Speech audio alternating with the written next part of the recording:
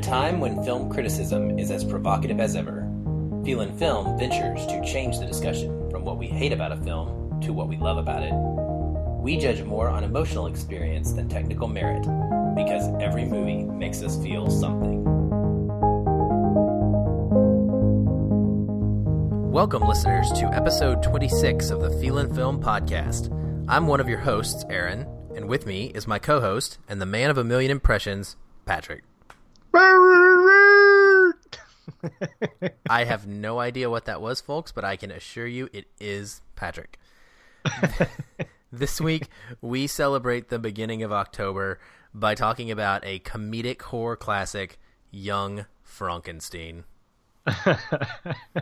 Aaron, I'm so glad that we're going to get a chance to talk about this one. When you told me that you hadn't seen it, I knew it was important that you did, and it's going to be a blast discussing it together. We got a couple of other fun October or Halloween type of films coming this month as well, and kicking it off by celebrating the late, great Gene Wilder feels perfect. It really does, and I'm excited to tell you what I thought about it. But before I do, I did watch some great stuff this week that I want to chat briefly about after a quick announcement. Announcement! Right? I know. We need like a not a graphic. We need a sound effect. Sound effect for that. So, I've had a couple of requests from listeners privately asking about if there was an option or if there was a way that they could donate to the show. Amazing that people would even come up with that. To be honest, it kind of blew me away. I've never encountered something like that, and it was certainly not something I was prepared to answer. But people expressed an interest, so I did a little work, and we now have a PayPal button. Pretty simple. If you go to our website, there on the main page of feelinfilm.com at the bottom, the same place where you can click the link to join the Facebook discussion group, ding, ding, ding, which I recommend. But right next to that, you're going to see a little button that says PayPal, donate, something like that. You can click there. You can, if you are so inclined, you can make a donation. You can even do a recurring donation if you choose on a monthly basis. Totally not necessary, but anything that we do receive, we can tell you will be going directly to defray the costs of hosting and things of that nature. So it will all go to that. It will not buy me new couches that my cats have destroyed or anything like that. So the PayPal button's there on the website. It's also on the main Facebook page site. So if you go to the main Facebook page, you can click donate there. But anyway, just wanted to let you guys know that existed. Fantastic. Yeah. So about what I watched this week, because that is more important than any amount of money, to be honest. I got a chance after watching our special feature with my kids. We were sitting around and just to kind of spoil my thoughts on it, we had a great time with Young Frankenstein. And so we were kind of in that old-timey comedy mood, and I briefly mentioned something about, hey, have you guys seen, Monty Python and the Holy Grail? And they said yes, they had, and that they loved it. And I was like, you know what? I'm really feeling that right now. Like this rolls into that kind of movie for me, and let's just throw it on. So that's what we did. We made a double feature of Young Frankenstein and Monty Python and the Holy Grail. And I got to tell you, man, I heartily recommend those two together. It is a wonderful experience. Now, Monty Python and the Holy Grail is a great experience anytime. But as is Young Frankenstein. But when you put them together, it just made for a super fun, hilarious night. The kids had seen a little bit of it before, and so now after this second viewing, they're starting to quote it, and I could not be happier. I mean, it just lights me up with joy. Patrick, I know you remember, back when we were kids, this was like one of the biggest movies that we watched on repeat. It was. When we would have slumber parties, we'd get together and we would just quote this sucker to each other while it was playing in the background. And was that before or after we went out and rolled our friends' houses? Usually before, because we would do that late at night. True. But yeah, it was awesome. So anyway, I just wanted to say, I'm not a huge fan of that kind of comedy generally, and I don't like all of Monty Python's stuff, but that movie will forever be a classic to me, and I love that my kids are into it. The other thing that I watched that I wanted to touch on actually happened tonight, right before we were recording.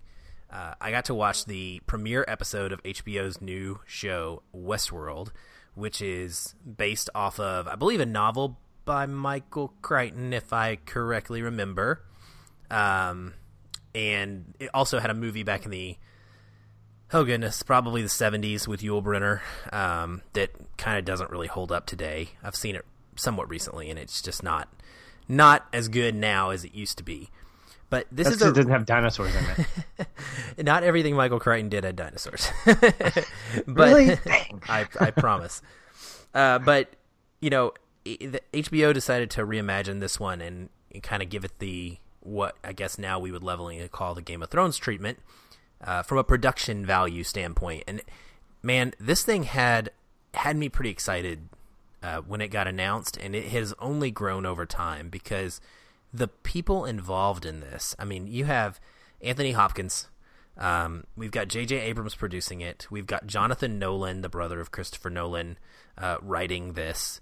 It's got James Marsden as one of the main and the leads. It's really, really intriguing. The story, my favorite stories are sci-fi, and within sci-fi, my favorite thing is stories about artificial intelligence and the idea of an awakening of consciousness from something that we as humans have created, and what happens when that occurs. Things like 2001 with HAL to an extent, and Moon has a robot that's very aware and just BSG. Battlestar Galactica that we're watching right now definitely would be probably a major qualifier for that. AI, which I haven't seen yet, much to my chagrin. But anyway, Ex Machina, one of my favorites. I could go on and on. But anyway, my point being is that's what this story is about. And I love that. I love deeper sci-fi that's not science fantasy. I like the science fiction that makes me think. It makes me consider the world around me. It makes me bring in philosophy and religion and feeling and try to process all of these things as a human that I can't fully understand, and get a grip on them and figure out what these social things are, would be like, what these decisions would be.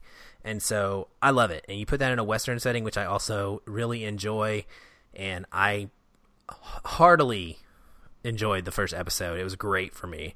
It was exactly what I wanted out of it. I will be tuning in every Sunday for sure, watching this one, and hopefully it just gets better and better. Very cool, man. I didn't know that James Marsden was in that. I remember him from his days on Smallville playing, coincidentally, a guy named Brainiac. I did not know he was Brainiac on Smallville. It was, oh, yeah. My goodness. It's a great actor. He's a great actor. Yeah, very cool. he doesn't have any laser eye powers in this one yet, but hopefully we'll get to see those at some point. No Krypton. Well, maybe he'll turn into a dinosaur. I mean, I'm just hoping. If you put Crichton's name on something, I'm hoping a dinosaur shows up. I see that. So, what about you? Did you check anything out this week? This week was pretty light for me. I had a lot of stuff going on, but maybe it was like 2 or 3 weeks ago when we did our Goonies episode. One of our listeners, Chad Hopkins, who hosts the CinemaScope, blah, blah, blah. Let me try this again. One of our listeners, Chad, who hosts the CinemaScope podcast, a favorite of ours, recommended an episode of a show called Bob's Burgers to me that was inspired by the movie.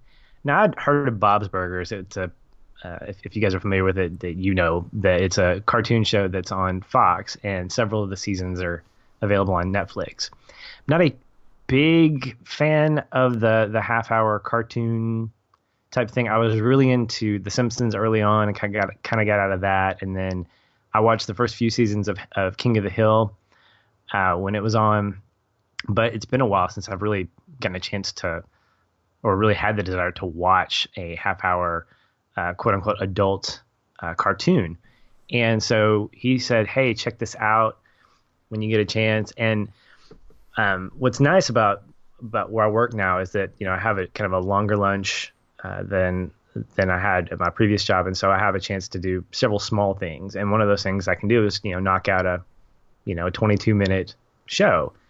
So I queued up Netflix and popped in the episode that he was referring to, and had my headphones on. And let me just say, there were people around me that were wondering why I was giggling to myself.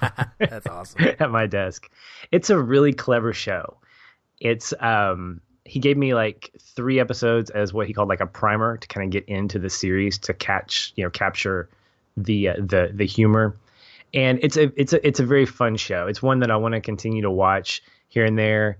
I don't have a ton of time to watch a lot of television. There's some shows that just have my attention by default. For instance, like This Is Us and things that I watch with my wife. But I like having the opportunity to try out new things that give me enough, that don't require so much time that I feel like I have to commit to a bunch of stuff. And so this is one of those shows that I can watch maybe 1 or 2 episodes a week, or maybe a few every week, and just really get a thrill out of it, or not thrill, but just a lot of pleasure from it. It's a funny show. The jokes are hit and miss for me personally, but the episodes that I've seen make me want to watch more and kind of get a bigger overall experience of it. So it's a smart show. It's one of those has like just subtle comedy. Doesn't require, with animation you have to have good writing, and this is up there with things like Simpsons and King of the Hill. So thanks a lot, Chad. I appreciate it. I'm going to continue to watch and give you updates as I work my way through. And so yeah, Bob's Burgers. It's good stuff, man. When he recommended, he talked to me a little bit about it as well, and I was just like, nah, not my thing. So I think it's awesome that you checked it out and found it as a good show, and you got enjoyment out of it. I do want to make one quick note. It is the Cinescope podcast that Chad runs. I say it wrong? You did. And I just want to make sure that listeners can get there. It's the Cinescope podcast. That's Cinescope. And you can find him on Twitter at CinescopePod. So dang, autocorrect Word did that to me. I think I wrote down Cinescope, and I think it corrected and said cinema. I'm probably sure it did, but I just want to make sure that they have the means to get to him and find his show, because it's good stuff as well. Darn you, Word! Okay. Well, I guess we should just jump right into Young Frankenstein now. Let's do it. And you've seen this many, many more times than I have, I would assume. I don't know how many exactly, but I've seen it at least 100% more times than you have, since you had never seen this. Right. That's where I was going with me and my big Whopper 1. So why don't you tell us what made you want to do this? Because let's just start with that. You picked this movie. When you picked this movie, all I knew of it was, oh yeah, there's a movie that's called Young Frankenstein. I've heard of that. I think it's in black and white, and I think it has a dumb joke about the name. Like that is my understanding, and that was my knowledge of Young Frankenstein before I watched it, or before you chose it for our schedule. So what made you pick it? Well, this was actually before the passing of Gene Wilder. And so when he passed away, obviously I was not excited about his passing, but I was excited about the fact that we had already had it on our schedule and that we were going to be able to do this. But I love the fact that as we're making our schedule out, we tried to keep it somewhat thematic. Like we're not so hard pressed. We're like, we have to have all Halloween episodes in October and Thanksgiving themed episodes in November, and things like that. But I began to think about, okay, what are we looking at in the theater, and is there anything? Because I'm not a huge, well, let's face it, I'm not a big horror fan by any means, at least not in comparison to you. So I started thinking, what are some really fun movies worth checking out that have that kind of that horror theme that I feel pretty good about talking about? And this movie came to mind, Young Frankenstein. It's a movie that I did grow up watching, and the more that I watched it as I got older, the more I began to understand and appreciate Mel Brooks's comedic style, The jokes that went over my head as like a 9-year-old started kind of hitting me a little bit more in the face as a 13-year-old. And then as I got more exposed to his other movies like Spaceballs and Robin Hood Men in Tights, I began to revisit this one because I've been told, just like people, talk about you should see this or you should see that this was one of the movies that I should really take another look at when it comes to his movie library.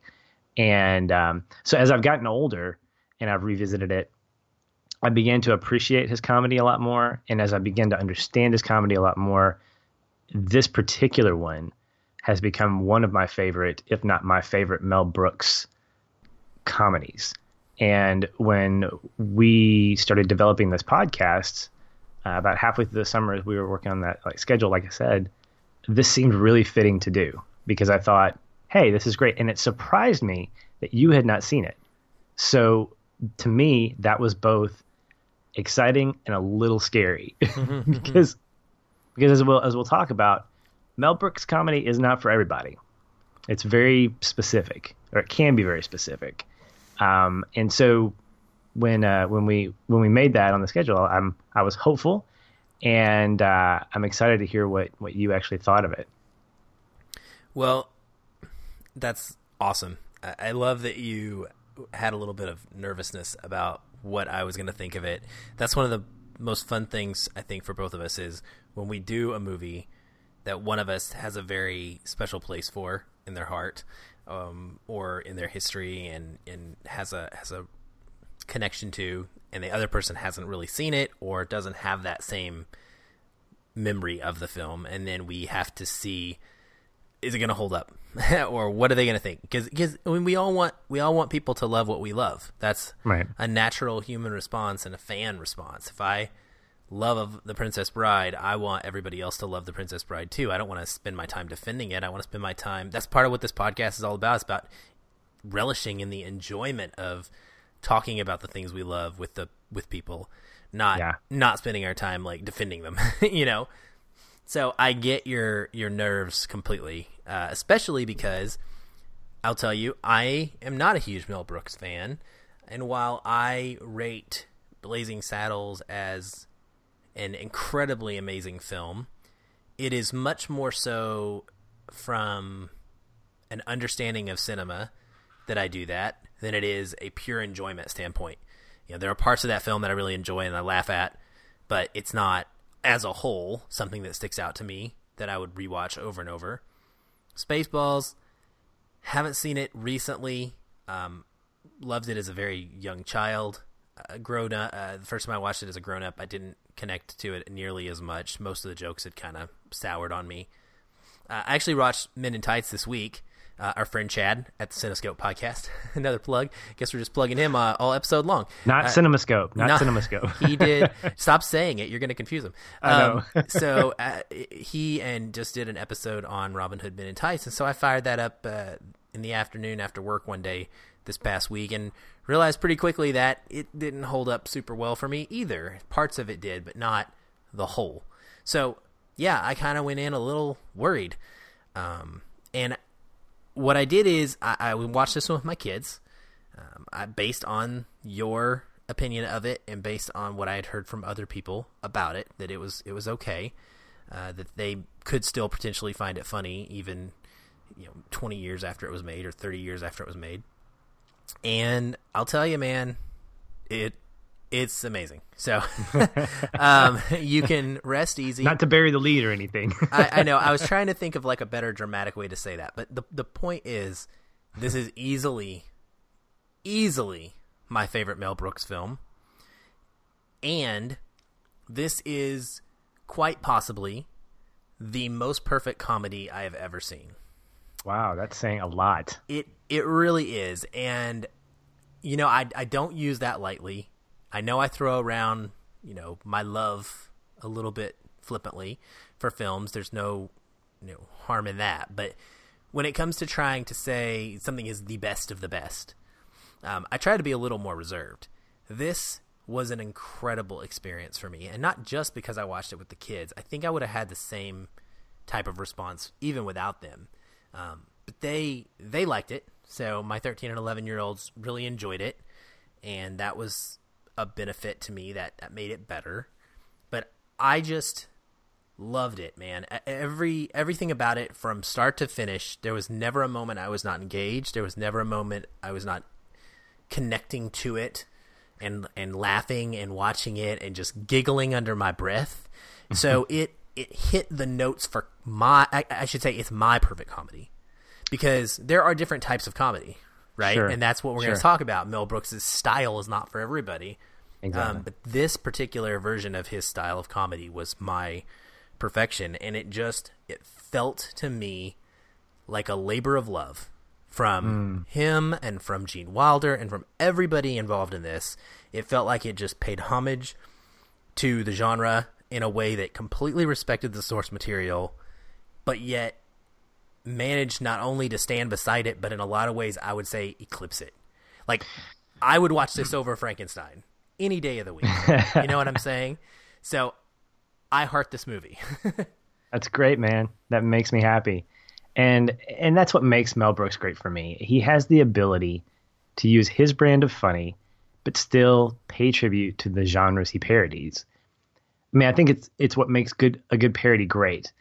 A balance of both your own brand of storytelling amidst the genre that you were working in. And in a lot of ways, it's like being a cover band. You and I, we've been, I think in the last couple of weeks, we've been listening to, you've been listening to some cover bands, and I introduced you to a band called Boyce Avenue. And the thing that makes, for me, and you can chime in if you agree or not, but the thing that makes those cover tunes great is that I get the familiarity of the song with the originality of the one covering it. And I think that Brooks does this really well in a few of his films. Again, I grew up with the Spaceballs and the Men in Tights. That seemed to be my generation's Mel Brooks films. But Young Frankenstein really, really hits those notes, as you mentioned, really well, because it works because it wasn't joke after joke after joke, which is definitely a style of comedy where there's just constant jokes and jokes and jokes. It felt like an old school horror movie, complete with all the tropes that go with it, but more pronounced. And then you couple that with the great nonverbal sight gags and dialogue and the chemistry of all the cast, and you have what I consider an instant classic in terms of a great comedy. I mean, what he does is he has a unique ability to blend this absurdity into each genre he directs without distracting from the overall story. If I were to take out all the jokes, which would be impossible because they make up a good majority of the movie, yeah, it'd probably be a shorter movie, you would still have a complete 3-act movie. You would still have a genuine story that you could point and say, okay, this is what happens, and this is what happens, this is what happens. It may not be Oscar worthy. It may not be something that's going to cause you to go, man, Frankenstein makes me think about life in a way that I never thought possible. No, I mean, it's not going to do that. But you see his originality in terms of how he tells his story. In fact, I loved at the beginning when I saw the credits roll and it said original screen story and screenplay by Mel Brooks and Gene Wilder. And I'm just picturing these two guys hanging out in a hotel room or somewhere, coming up with this story, and then injecting these different jokes here and there, saying, you know what would make this work? Oh, yeah, let's try this. You know what would make this work? Oh, yeah, let's do that. And I smiled thinking how much fun it could have been, and it was, for these two guys, this director and this actor, to put this thing together and to see this final product on the screen. It's just so much fun, man. Oh, it was a blast. It was completely unexpected, because even in Mel Brooks's earlier, or I guess not earlier, other films, there's a lot of, I had just watched Men in Tights, and there's just a lot of the kind of forced cultural humor that I don't care for. I mean, I don't care for fart jokes and,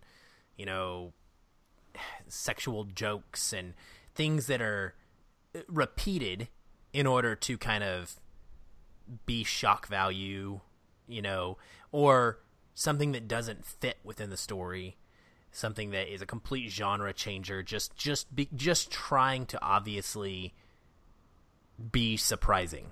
and take you out of the film. This, everything fit perfectly. Everything fit within the scope of the horror movie. It all felt natural to me. I never felt taken out of the world or out of the story and out of the moment. Yeah, some of it was goofy, for sure. But it felt like I was staying right there in that moment. And in some of Mel Brooks' stuff doesn't do that. And even when this one broke the fourth wall, it wasn't so startling that it was kind of annoying. It was cute and funny. Mm-hmm.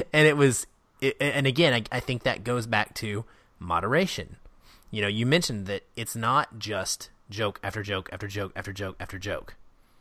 And because of that, there's room to let each one sit and to enjoy each one before they're trying to cram something else down your throat.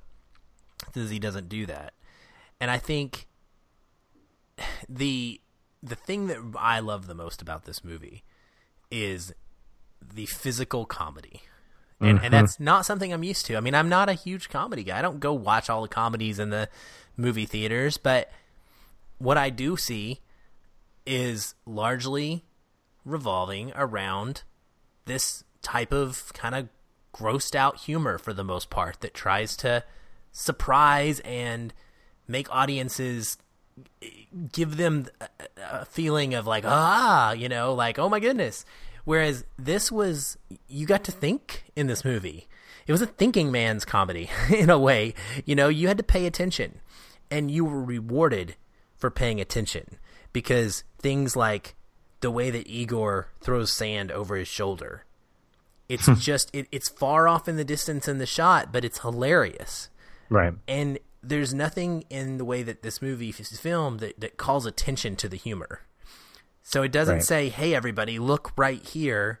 Now laugh. There's no laugh track. It's all about the little moments. And if you catch them, which we did catch a lot of them, it makes you feel even better about yourself because you were paying attention and you got it. Right. And a movie like this, what I think you hit on is these layers and layers of thought that go into the different elements that make up the whole movie. And we've talked about this on the show before about how what we consider subjectively a good movie is a movie where all of the elements of the movie look and feel as though they're thought out, like the set design or the costumes or the background pieces, the dialogue, all these things working together. And Young Frankenstein does this in such a fantastic way that, as you mentioned, doesn't call attention to itself. So these almost become Easter eggs. And so the rewatchability of something like this is enhances that. For instance, I didn't catch the first time I've seen Young Frankenstein almost a dozen times, and this is the first time that I caught Peter Boyle's Frankenstein on his neck had a zipper as one of his little pieces of, when as part of his costume, he had a zipper on his neck to kind of hold it in place. I didn't notice that the dozen times that I'd seen it before. That's awesome. And it was even called out to. Yeah, I was going to say she made a joke about it. She did, and again, I didn't remember that joke or whatever, or I thought that maybe because I knew what Frankenstein's monster looked like in the old horror tropes, I knew that, oh yeah, he's got those scars that look like a zipper. I didn't realize it was an actual zipper, and it just makes me appreciate the entire creative team that went into telling the story, because it went beyond just the story itself. Everyone worked together to make each scene rich and full of enjoyment. I don't feel like any scene was just wasted. It was just like, okay, let's put this scene in to get to the next one. It felt like every scene was thought out. The blocking. One of my favorite scenes was the scene with I've said scene about 50 times. I'm sorry. One of my favorite ones was when Gene Wilder, when Dr. Frankenstein and Igor had gotten Peter Boyle's body from the gravesite, and they're trying to get him back to the castle, and the policeman stops them and Peter Boyle's hand is sticking out of the coffin or whatever. Mm-hmm. And so there's this whole scene where the and I just wonder how many takes I had to do this, but there's all this stuff going on. So Igor had to, manipulate the hand to make it look like Dr. Frankenstein's hand, and he had to, play off of what Igor was doing, and the policeman's probably trying not to laugh to play off of what they're doing. So this whole sequence of blocking that takes place, you don't think about that when you're watching it. You think, oh, that was easy. That was funny. That looked like it was easy to do, when in reality, there was a lot that probably went into that scene that said, okay, we have to do this and this and this. All these little details that make a scene, and as a result, on a bigger picture, the whole movie feel like it didn't require a lot of effort at all. Everything felt so natural to the cast who were just portraying these characters. So, and that made, as an audience member, it made me really appreciate it. I agree wholeheartedly, and the cast is phenomenal. Every single one of them. They very clearly, like I said, it was a labor of love for them as well. I mean, no one phoned it in at any moment.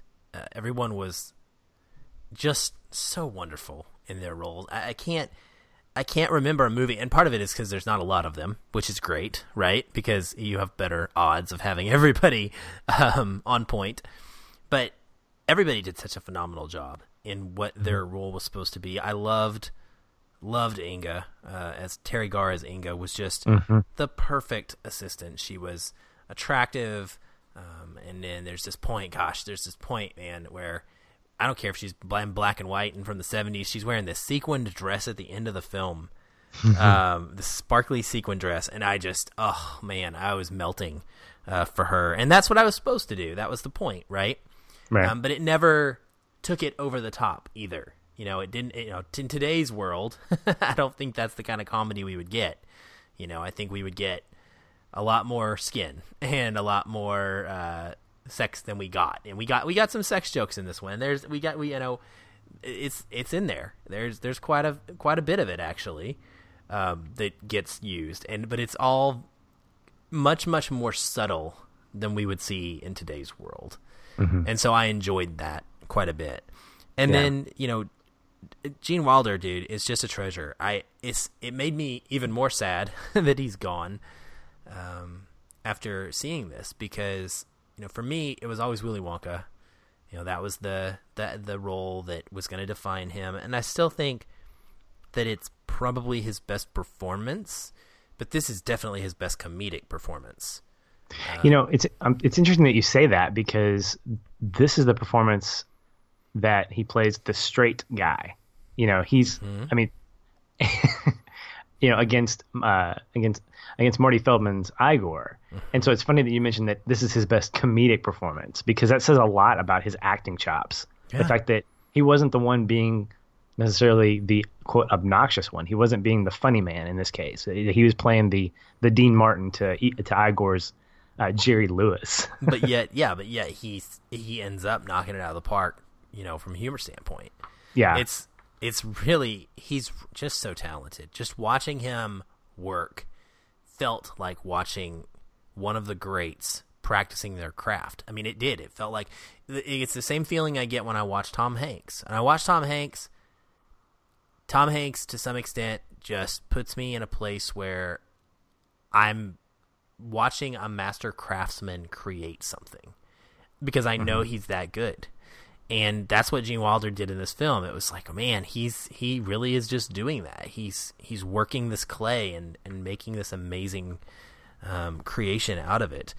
And so, then we get to Marty Feldman as Igor, right? And so good. I didn't know that those were his eyes, but they are, which is creepy. His comedy to me was just so nuanced. And I feel like Igor specifically could have been really a phoned in role. It could have just been like, I'm just the laughing stock over here, the guy with the hump. I'm just here to kind of make funny jokes every once in a while and be slapstick. But he did so much more than that, and he just increased the overall experience for me significantly with his performance. I know you love him, right? Gosh, he is my favorite, hands down. Easy. And there's a close race between him and Peter Boyle's Frankenstein's monster, I guess. But Marty Feldman, I think he epitomizes what the entire cast did, and that's taking ownership and taking pride in the role that you're given. Every person in this movie completely sold out to their role. And I almost want to say it was as if they were told by Brooks, listen, you're not the lead, but act like you are. Just completely embrace the scene. Be in your role the entire time that you're on set. If you're in the background, do something that Igor would do in the background. Mm-hmm. And I think that he did that, where he found ways to be Igor in scenes where he wasn't at the forefront. And it almost felt as though most of the scenes that he was in, he made up his lines, even though I know that most of it was scripted, but some of it was improv, and some of it was, like, for instance, I think there was a piece of trivia about the hump joke. I think that somebody had written that he had actually, that joke wasn't in the original script, and he kept doing, like, switching it back and forth to see if the cast would notice. And eventually it got written in because it was just something really funny. That's another thing I like about him specifically, but about the cast in general, is I think Mel Brooks and Gene Wilder and all those guys took notes from each other, and they said, how can we make this even better? How can we make this scene go from good to great? And so watching him specifically performing the way he does, again, it reminded me a lot of like a stand-up comic. If we're watching a stand-up comedian, we don't think about the fact that this guy has probably, or girl, or man or woman, have performed in front of a mirror and have gone through joke after joke after joke to go from one segment to another, and making sure that each joke sort of lands in a place where another joke can pick it up. What we see is the finished product, which looks like a guy that we're hanging out with, having a beer with, is just telling great stories. We see it as almost effortless for a good stand-up comedian to do that. And I think this cast did that from an acting standpoint. Again, it felt like they were just sort of making stuff up as they went along, but it worked so well. And I forget the fact that this was scripted. This was blocked. Mm-hmm. These scenes were written this way. And so guys like Igor and Peter Boyle, the late Peter Boyle, he had maybe 4 lines of actual dialogue. Most of it was just grunting and facial features. And he owned that role. So you can't tell me that people who don't talk aren't good actors. I mean, Charlie Chaplin obviously fits that role. Right. But this is what I think is kind of a lost art form when it comes to this type of comedy.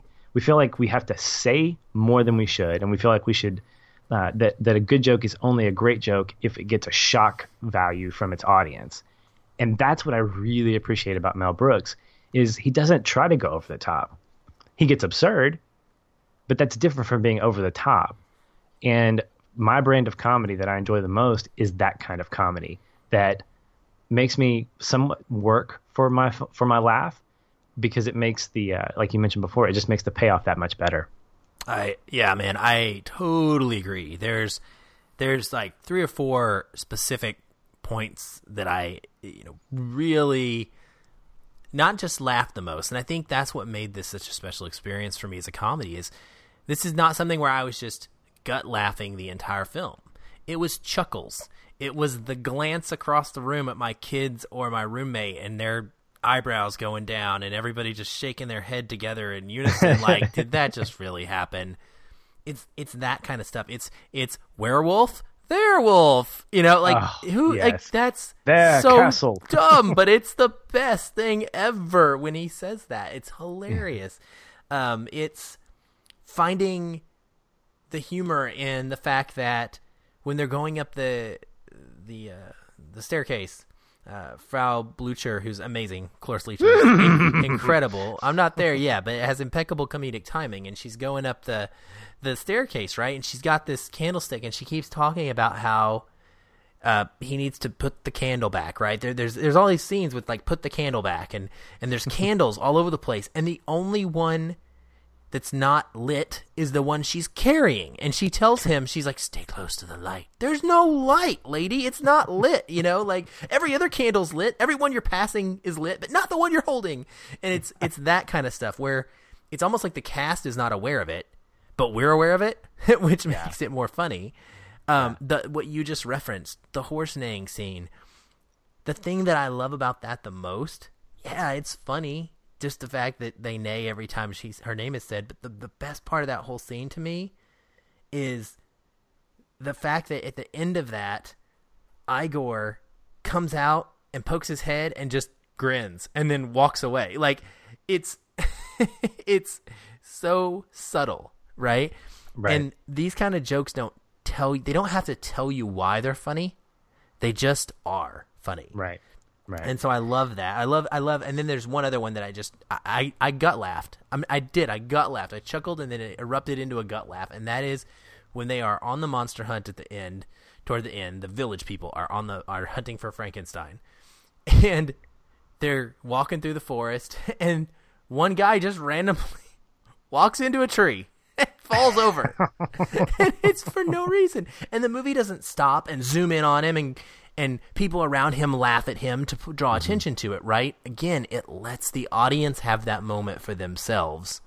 And us noticing that, us paying attention, we're rewarded with something that's genuinely just a joyful, humorous scene. Right. And Mel Brooks brings these 4 types of comedy into what I think are all of his movies. I am the first to tell you I haven't seen all of his movies yet. I've seen most of the. I don't think I've seen History of the World Part 1, but these 4 types of comedy: physical, verbal, nonverbal, and scenic, all exist in most of his movies. And like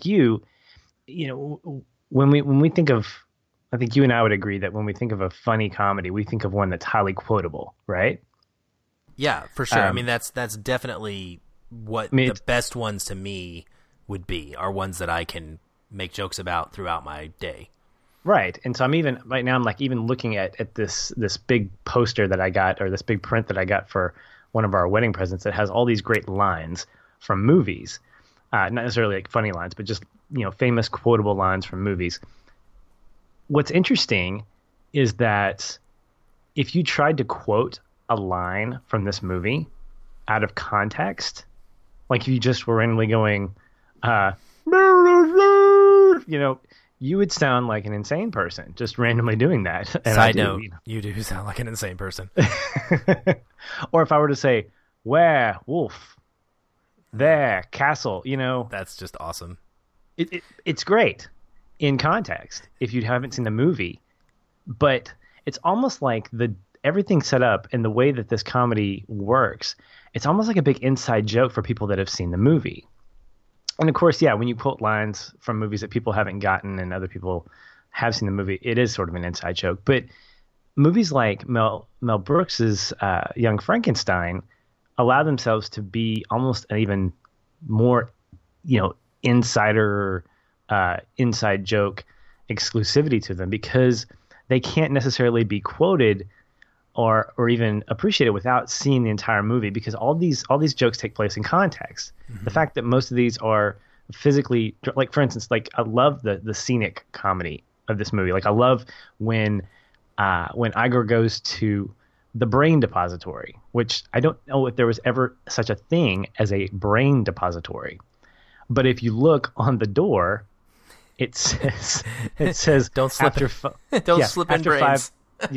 After 5 p.m., slip brains through slot in door. Oh, goodness gracious. The book that Dr. Frankenstein finds, his grandfather's book, on all of his work, was aptly titled "How I Did It."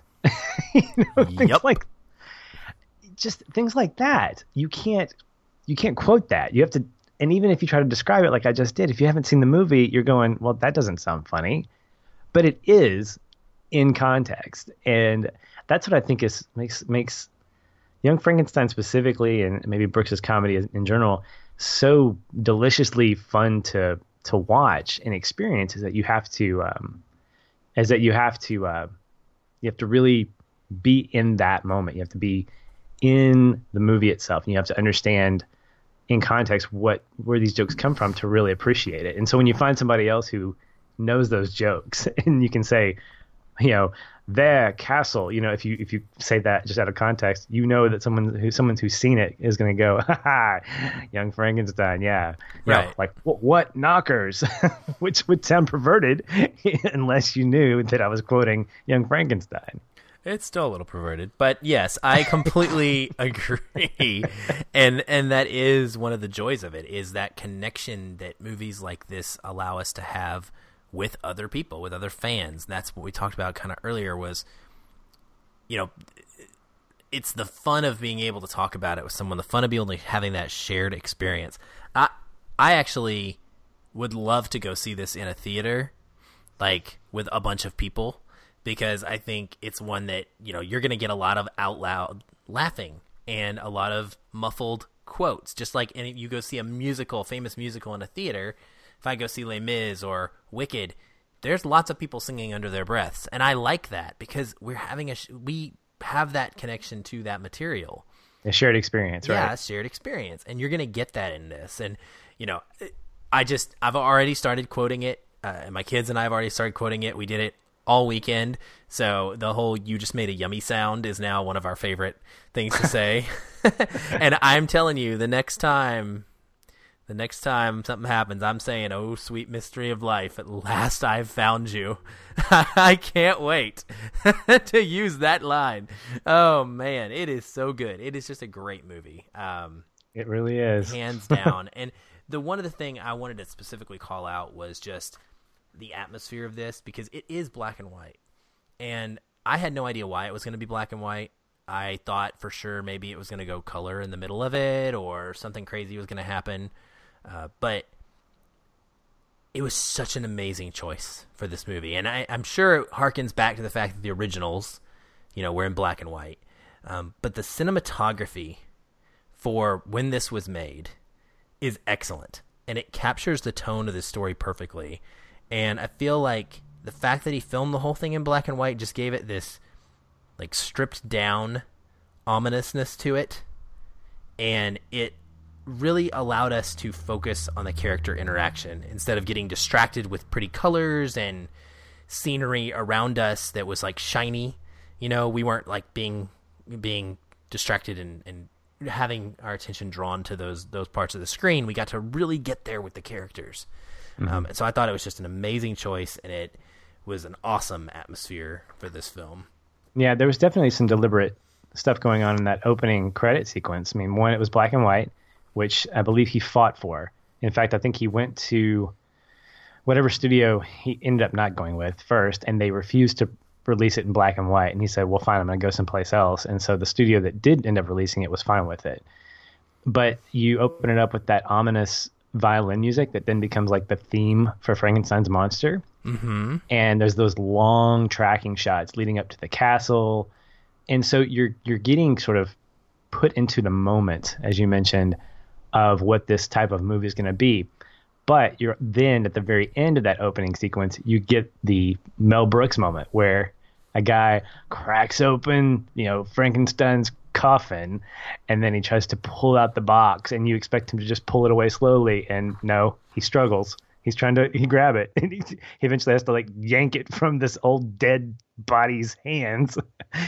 And to me, you got two things in that opening sequence. You got a tribute to the old Universal horror movies, and you got the introduction of a Mel Brooks comedy. And to me, that's those are the moments where you're being told two things that you're going to experience at the same time throughout the movie. Oh, it's a beautiful marriage, man. Yeah. It's a beautiful marriage. And you know what else is a beautiful marriage is the thing that I would probably label as my connecting point for this film. Mm-hmm. Because I don't necessarily believe that I did not have a connecting point in the way that we usually do. This is a comedy, and this is a straight comedy, so this is not something that has drama parts involved where, we're really getting in touch with the characters' feelings, and they're going through this long journey and growing and becoming new people or being redeemed or anything like that. And so it's a little bit of a different type of watch than some films that we do. And so my connecting point was really just something that I would use the word epic to describe. And it was the moment that my kids and I all agreed was our favorite part of the movie. And so that's my connecting point for this one, is just because it brought me so much joy. And that is the dance number of Gene Wilder Yes. and Frankenstein doing Putting on the Ritz. Because That's awesome. I did not see it coming. Did not see it coming. It caught me completely off guard, and my jaw dropped, and I was in it, and I loved every single second of it. That's so good, man. That is so good, because that's my connecting point too. And I believe you said this, that connecting points, they don't have to be deep or thought-provoking. I mean, I believe that a good movie leaves a lasting impression, and in the same way that when I watch a movie like Ex Machina, that's a fantastic movie. If I'm talking to someone about a movie or a scene that stood out to you in Ex Machina, it was a dance sequence, because it kind of came out of nowhere. Mm-hmm. But at the same time, it didn't deter from the overall movie.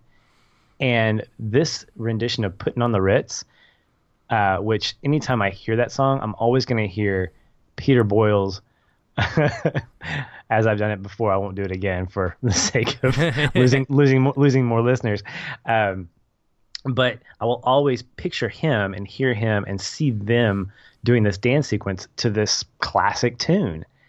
And to me, it's important, because it's like if I remembered a particular scene from a movie, I mentioned this on an earlier episode, that remembering a particular scene makes me come back to watch a movie. And then as I watch it again, I get a new experience and appreciate more and like more about a movie. So the rewatchability value increases with each viewing.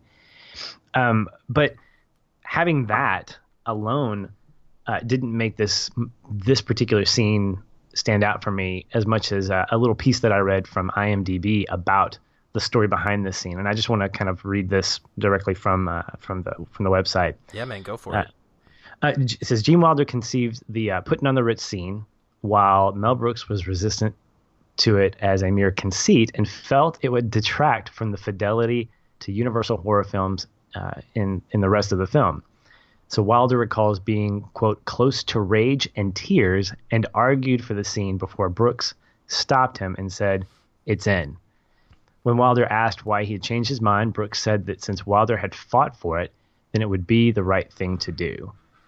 But it was only when he soon saw the musical number along with the howling audience that Brooks was finally confident about the sequence, end quote. So my memory of that scene and revisiting it again, coupled with this bit of trivia, just makes it so much more valuable to think that a guy like the late Gene Wilder fought to keep something that he thought was not only funny for its own sake, but really enhanced the viewing experience.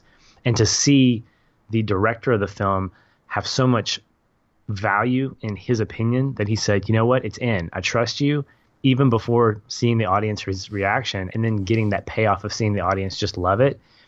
It's so cool. I love seeing actor-director relationships like that and how they work together. How when a director says, I'm not hiring you because you're a great actor. I'm hiring you because you're important to the movie beyond just what you can do on screen. Mm-hmm. The fact that I saw both their names on the screen story and screenplay made me, I wasn't proud like a dad, but I was proud in the sense of saying Gene Wilder's not just this. And it was so cool. And to know that he fought to put this scene in and how it became probably the most iconic scene in the movie. I wish this was the last scene of the movie. I was a little surprised the fact that we had like 30 more minutes of movie left after this, because this felt like, okay, that's the exclamation point. Mm-hmm.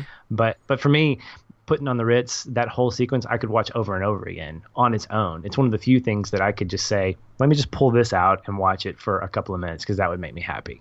Yeah, I completely agree with you.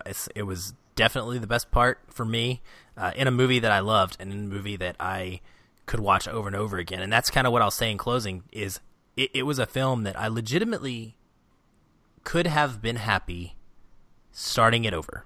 And that doesn't happen. I don't do that. I've heard of people who do that. I don't do that. I don't watch movies like that. And I certainly don't watch movies on repeat ever. Hardly. I mean, very, very rare. We're talking only a select couple movies that I might watch even once a year. The ones I own. But for me to want to watch a movie again immediately, it just doesn't happen for me. And so this was one I could have. And I think I'm going to be honest with you. I'm ready to watch it again now. I'm ready to put it on and just go through it again. It's an amazing film. Seriously, I title it Comedic Perfection, and I can't really say anything else about it that's higher than that. So that's where I'm at. And I'm glad we did it. I'm glad we did it. Me too, man. I'm glad you enjoyed it. Well, as we wrap this sucker up, I wanted to read one of our most recent iTunes reviews. We talked about this last week that we were going to do this, and this particular review stood out to me, and it's something that really humbles both Patrick and I to hear these words. It makes us grateful for your listening to us, that you're getting value out of this. We appreciate that, and it makes us want to prepare and provide you the best content we can under the umbrella of what we're trying to do here with Positive Honesty. So we got this review, and the username is Watchman7R. So I don't know who you are, Watchman7R. You're definitely not like somebody I paid to write a review. So that's awesome. But Watchman writes, in the thick fog of overly harsh criticism too heavily infesting the film world, Aaron and Patrick cut through like a crisp, sharp, refreshing grasp. Aaron and Patrick cut through like a crisp, sharp, refreshing gasp of mountain air on a summer morning. There's simply no other way to describe this caliber of conversation. Honesty, thoughtfulness, and most of all, feeling. If you enjoy movies and love fun, engaging movie talk, well then, simply put, welcome home. Man, we just want to say thank you for that, because, again, that drives us. It makes us feel somewhat validated, and it just makes us happy that you love the show and we love doing it, and you are a fantastic writer as well. So I hope you're in the Facebook group interacting with us, because I'd love to hear more of your thoughts. And for anybody out there, iTunes reviews are so important and so impactful to the growth of this show and to any podcast. It means a lot when you take the few minutes out of your day to go to the iTunes store, because you can't do it any other way. You have to go to iTunes, and you go there and you click the rating and write some words about us. It does mean a lot, and that's why we want to highlight some of these that are just, man, I could read them over and over. It just makes my face glow. So, yeah,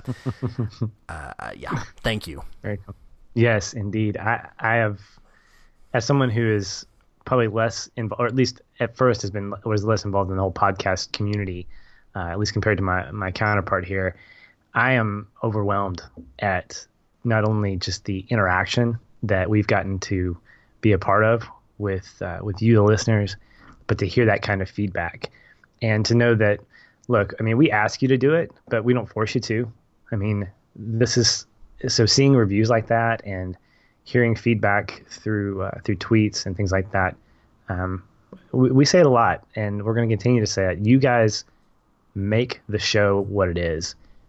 You remind us that it's a great thing to talk about movies.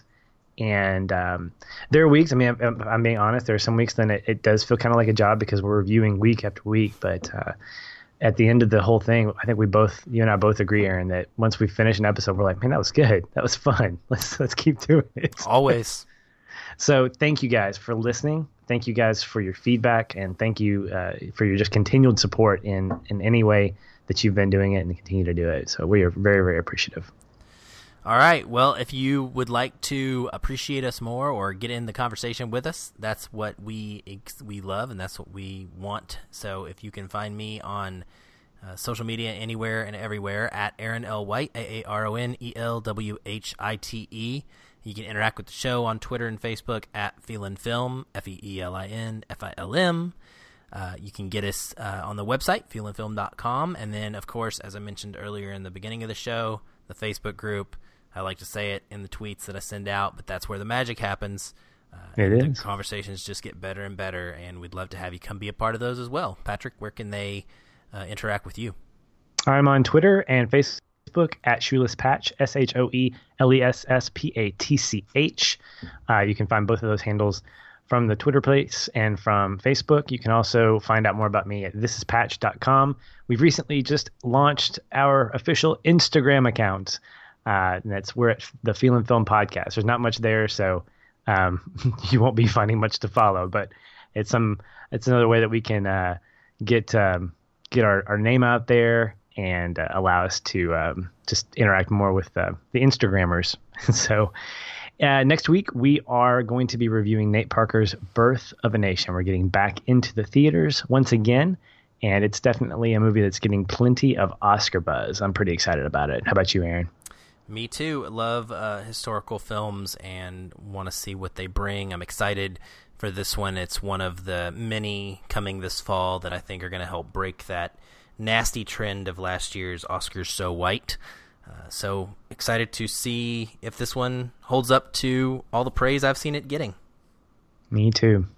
Well, I enjoyed it, and I am excited to get back with you next week. But I guess until then, just do what you guys always do and stay positive. And keep feeling film.